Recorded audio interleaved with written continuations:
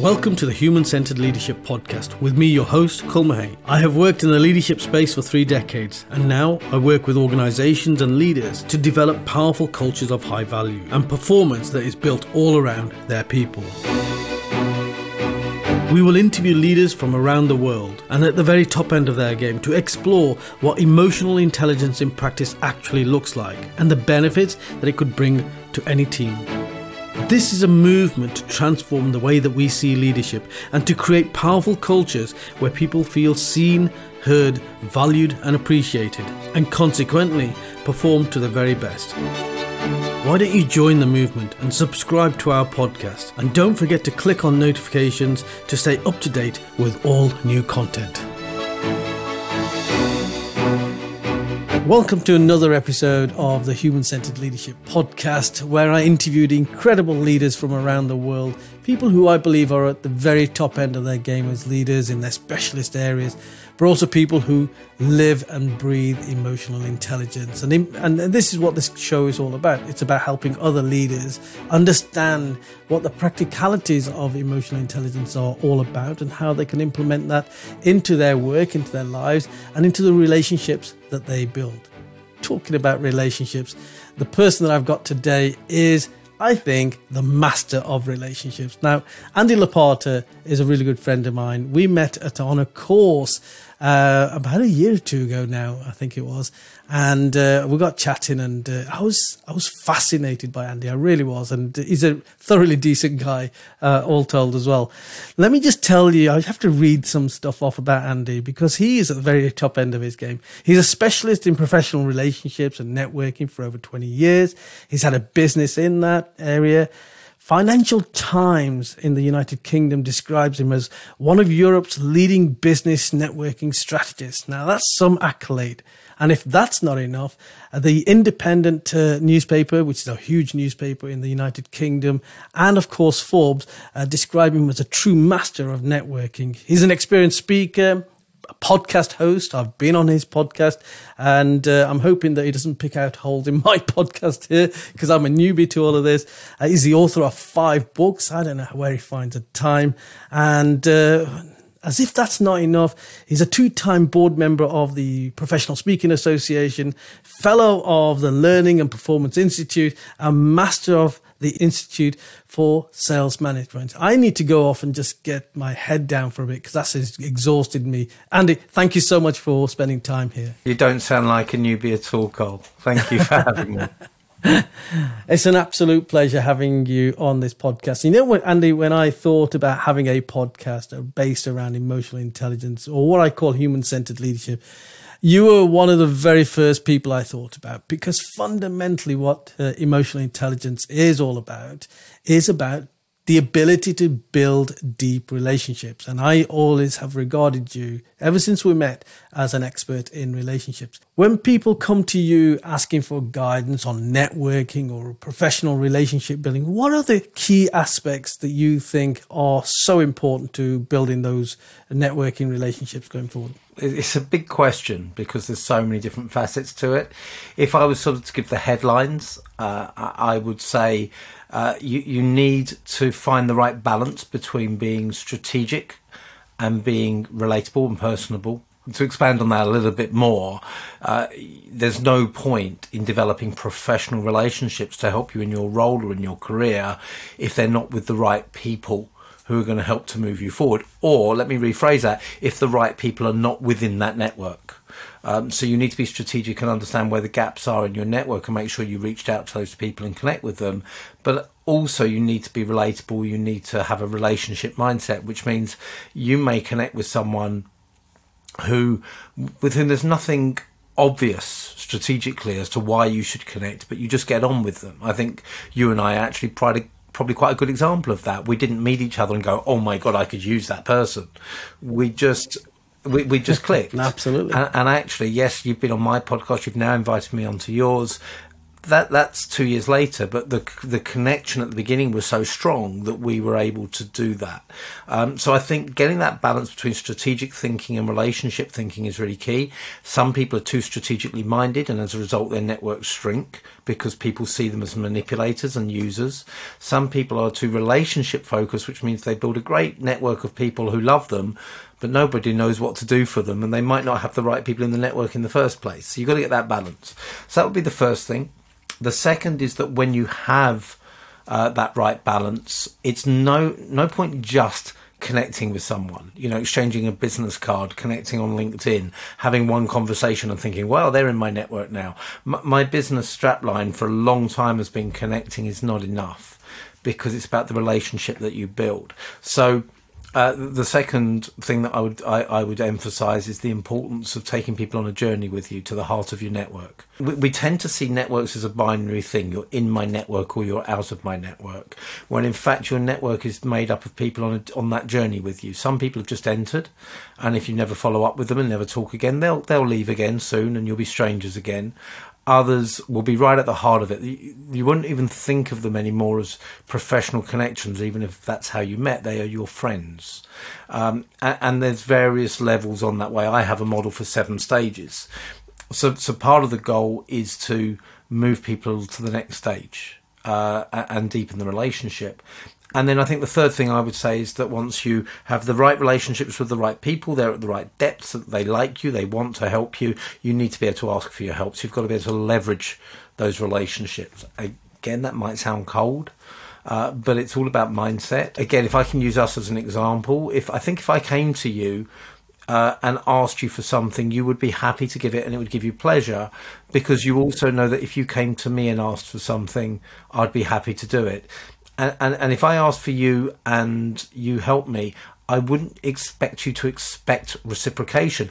I would want to reciprocate, but it would be where it's relevant. But it may well be that I then help someone else and they help you. So, see the network as a much bigger thing than 2 individuals.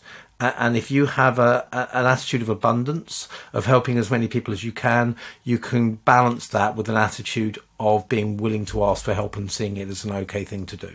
And that's made me smile, because I think that was the thing that really connected us, this attitude of abundance, this attitude of wanting to help other people. And you're absolutely right. The moment you and I met, there was no sort of strategy behind it whatsoever. It was, I really like this guy, and he speaks from the same hymn sheet, if you like, that I come from, and we got on so well. And I just loved your values. And I have a saying that I connect with like-minded people, but I only ever truly deeply connect with like-valued people. So values sit at the very core of everything that I do, and I look for those values being oozing out of that individuals, because we demonstrate our values an awful lot. Andy, I'm trying to unpick a lot of what you said, and there's so much value in what you've just said there. So I'm just going to try and pick on one of those things, and it's that whole law of reciprocity that people very often talk about. And when you're doing something for somebody else without any expectation of it coming back to you, eventually it does come back to you. And I think you're a big believer in that, aren't you? I think I would have said it anyway, but it's probably front of mind the week we're recording this, because I had a guest on my own podcast this week, and one of the things that impacted me the most was how he talked about reciprocity. I was particularly asking him about how you handle it when some people want to refer back and others don't. He talked about some people have a reciprocity reflex, where as soon as you give to them, they want to give back straight away, get it done with. Whereas others will take a lot more time and be more considered. I think reciprocity is a very dangerous area. I think it's a very important one, but it's a very dangerous one, because if we expect reciprocity, then we've got a problem, because we're diminishing the potential for mutual support or support and referrals to go around. So, for example, if I had a key contact that you needed an introduction to, but you weren't in a position to help me, if you went purely by reciprocity, you wouldn't ask me, because you couldn't reciprocate. And that means that opportunity to help you has gone. So if we take this view of a network as an organism with many, many different actors within it, then it's not about whether you can help me in that moment or even in the future at any point. It's about whether you would if you could. I like that. The other thing about it is that I don't expect you, and I mentioned this in my previous answer, I don't necessarily expect you to reciprocate. But if you are surrounding yourselves with the right type of people, and I love that like-valued phrase, I was going there as you were heading towards it. And I was like, damn, he's got it already. I'm still going to blog you, but I'm going to credit you for it. But if you take that like-valued phrase, if you surround yourselves with like-valued people, that means you don't expect reciprocity, but they take on what I call the burden of reciprocity themselves. You don't impose it. They accept the burden of reciprocity. But again, if they can't reciprocate, what I don't want is just, like I know people who pay a commission. Other speakers will pay a commission for speaking. And that alleviates them of that burden.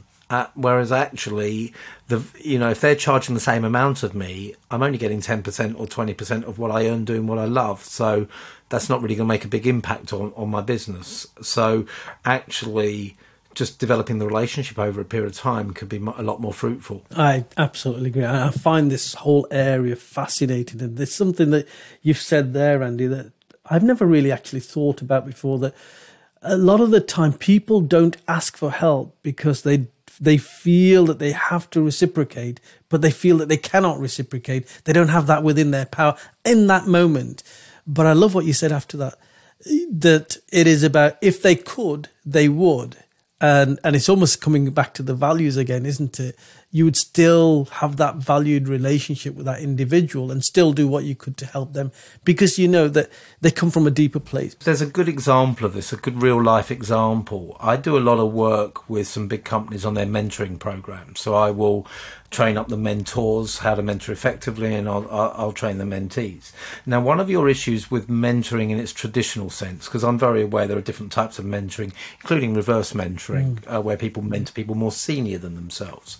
But in traditional mentoring, the challenge is, and again, for clarification, there are people who charge as mentors. I do it when it's focused on professional relationships. It's a commercial offering, but in the environment I'm talking about, it's when someone gives up their time for free to mentor someone else, and people say, why would they do that? And what can I give them to do it?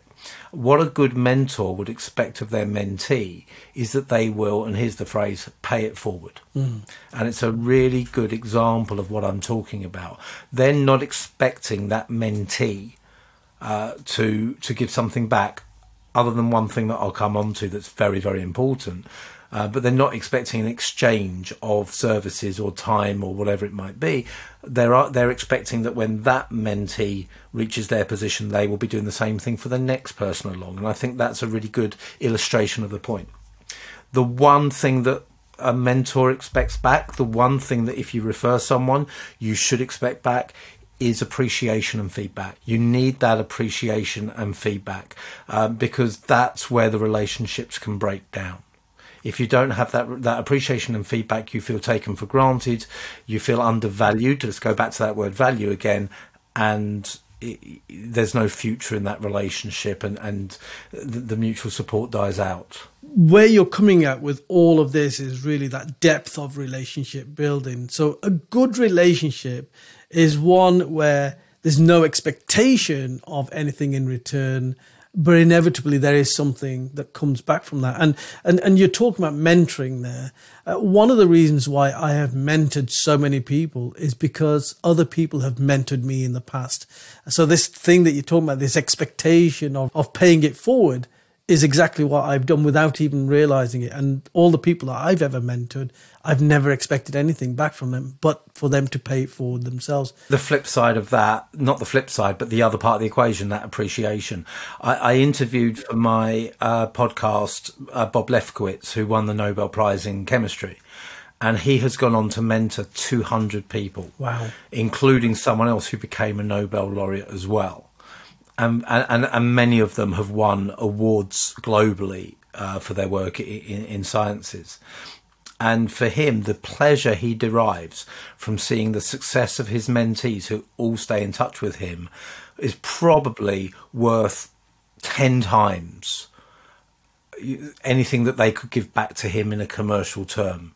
So sometimes, and it goes back to what I was talking about, speakers paying commission for an engagement. Sometimes what you can give back intangibly is so much more valuable.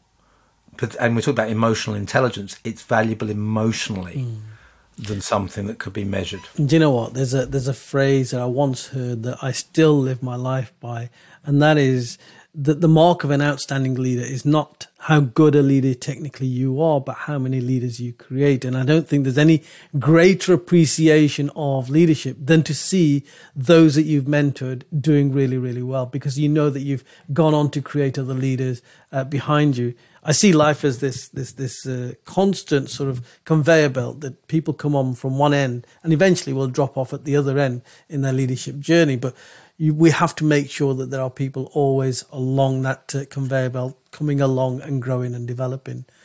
And mentoring does that. Mentoring is critical, and people, I don't think, understand the power of coaching and mentoring within either the corporate context or within life, generally speaking. I think it's such a valuable thing. And, mentoring has been around for centuries. It's a stuff that of legends, really. It's what our elders used to do with us, this form of mentoring in the family or within our community. And if you think of the story of the great Romans and the Greeks, there are stories of mentors there. So you're right, it does go back centuries. It goes back to classical times.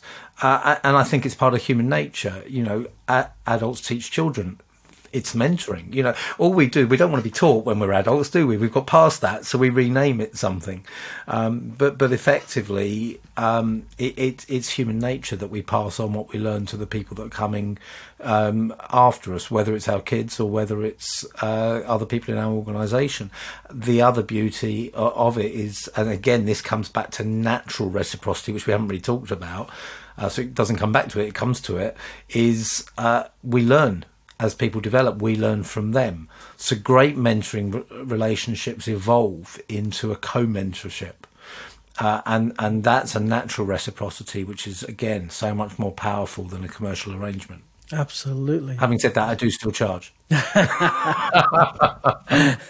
You've been involved in the whole building professional relationships for over 20 years now. And particularly in networking. One of the things that I hear about in networking an awful lot, and I guess I'm also within that, I'm not really a networking person in terms of I don't go to networking events. Maybe there's one or two specific groups that I'm involved in. But by and large, I'm not one that goes into a room full of individuals. I am that introverted person that probably sits in one corner and observes. I'm an observer. What advice? I mean, you've run these kind of events, and these events, and the value that these events can bring. What advice would you give to somebody who really doesn't want to be there, is extremely nervous? What would you say to them in terms of building relationship that would put them at ease?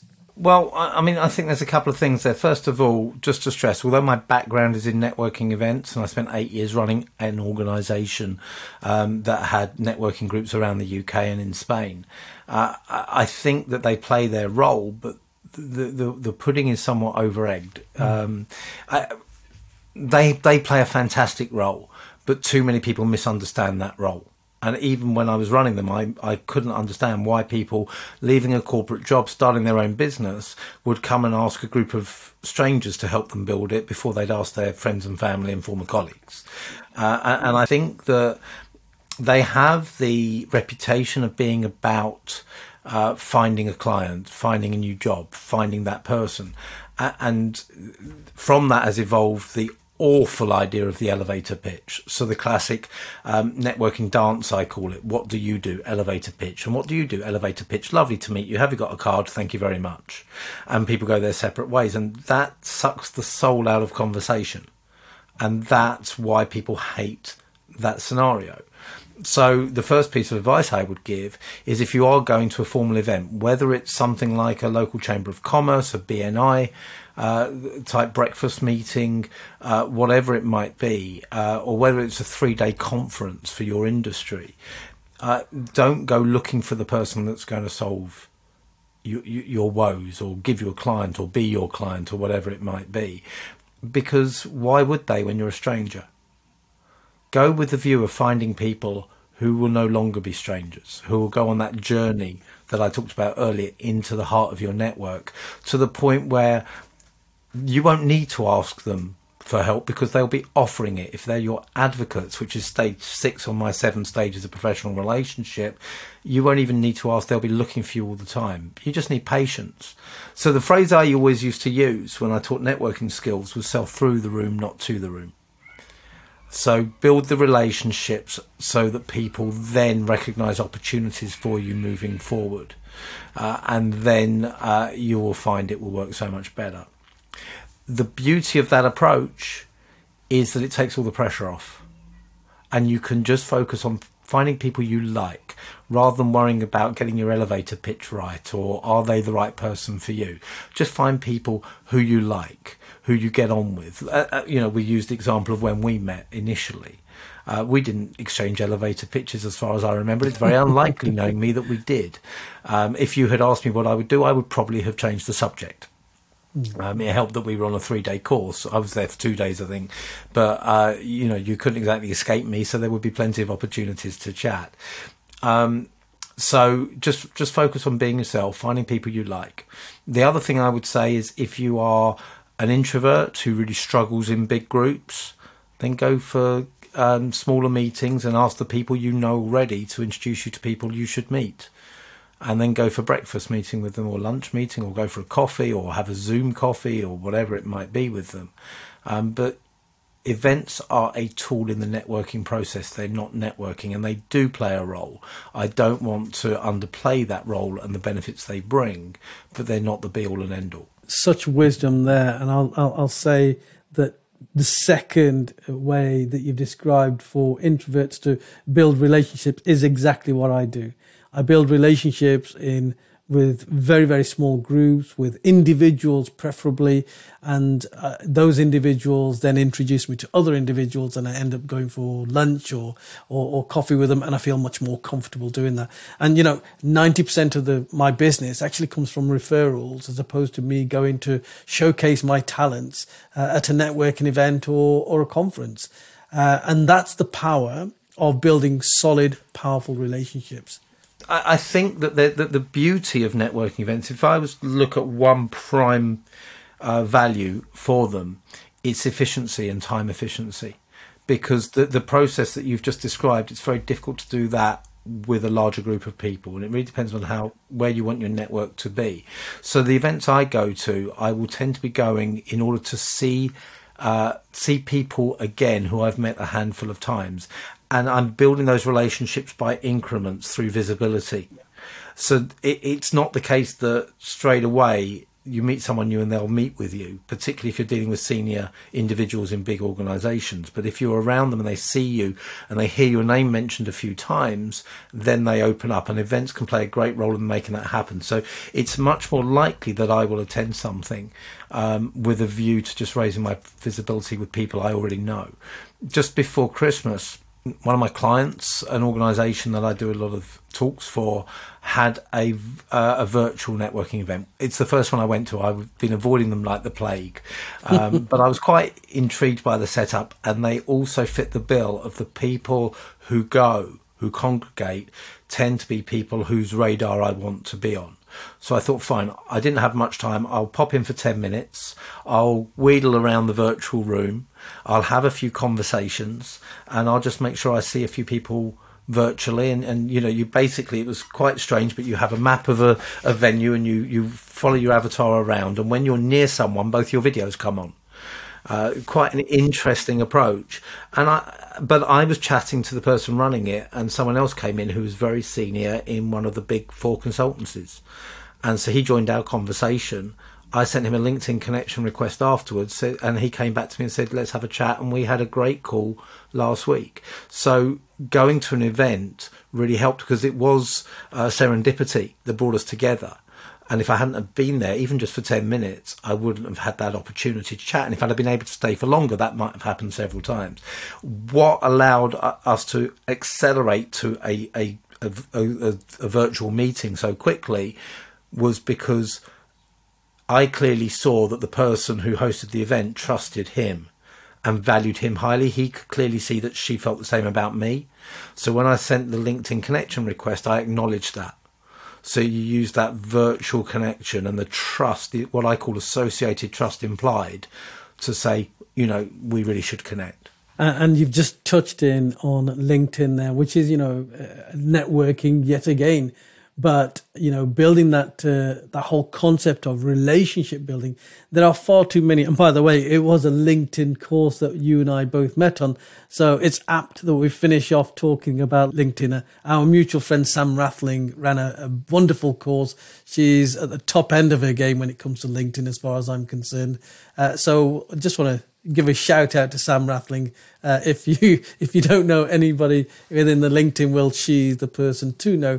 But in LinkedIn, Sam would say, and you would say, don't just go out connecting with people. Go out there, build relationships with people, and just as you would do in the real world or in a virtual conference, it's that whole concept of that 7-touch philosophy in marketing that they very often talk about. You have to meet these people over and over again and form a deeper relationship each time. And very often that's about finding mutual ground. Definitely. And I would echo the shout out for Sam. I met Sam when she referred me into one of her big clients, and I've now referred her into my clients. I do LinkedIn training, but I don't do it to the depth she does. So when they want to go to the next level, a new sales navigator and so forth, I refer Sam in and absolutely without fear, because I know she delivers a fantastic job. You said at the beginning of that question, and LinkedIn is another networking tool. Let's lose the word networking because of all the associations it has and just talk about relationship building. LinkedIn is another relationship building tool. It absolutely is. That reframes the whole thing. It reframes how you approach it. One of LinkedIn's advantages that I talk about a lot is what I call the ability to stay insight in mind. So it's very similar to what I was saying about events. It's the visibility piece. And where I think LinkedIn is really powerful is once you have connected with someone, you can be engaging with them through your content and you can be engaging with them through theirs. So I set my clients a 10-minute challenge, and the 10-minute challenge is to spend 10 minutes every day going through their newsfeed, liking, commenting, or sharing posts. And they get 1 point for a like, 2 points for a comment, 3 points for a share, because each has a different level of impact on the other person, the person posting. And your comment has to be meaningful, and you have to editorialize the share, so you say why you're sharing it. And if you do that, you're investing in what Stephen Covey would call your personal bank account, with the relationship with that person. So LinkedIn is incredibly powerful for doing that. And it's quite funny. I was running a LinkedIn session last week, and someone was very skeptical about it, and we were talking through it, and I realised I had the perfect example to answer him. Like all these things, I remembered it the day after, but I spoke in Bucharest about, I would guess, 7 to 10 years ago. And I remember it was very funny because my surname is Eastern European in origin, but it's not. It's Eastern European in origin. It was a conference in Romania. All the other speakers were Romanian. And this guy, I think, was one of the sponsors or other speakers. And he sat there and he was really looking at the details of my talk, really interested. And when I got up to speak, he'd assumed I was Romanian because the surname is Eastern European. He thought two things. He thought, wow, this guy speaks really good English. And why is he speaking in English? But we had a good chat afterwards and we connected on LinkedIn.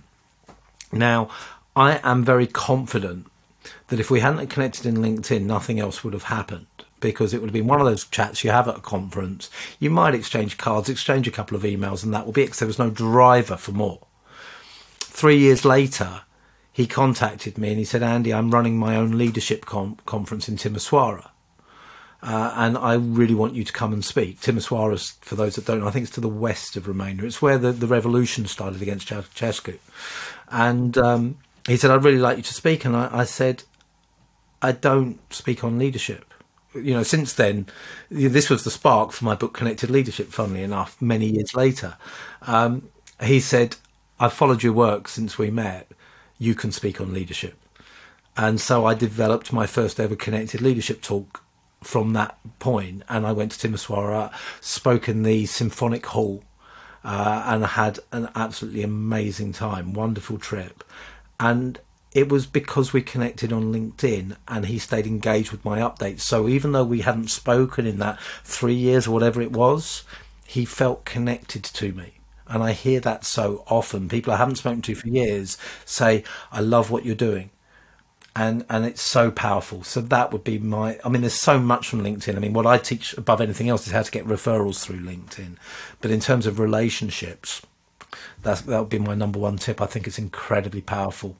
I have to agree. Since going on Sam's course and playing around with LinkedIn, developing relationships and doing all the things that you've talked about there, Andy, there are people within LinkedIn who have got huge followings. I've reached out to them, but because I'm commenting regularly on their posts and engaging, they have said, yes, absolutely, I'll talk to you. I had a conversation with somebody yesterday who's got a huge following.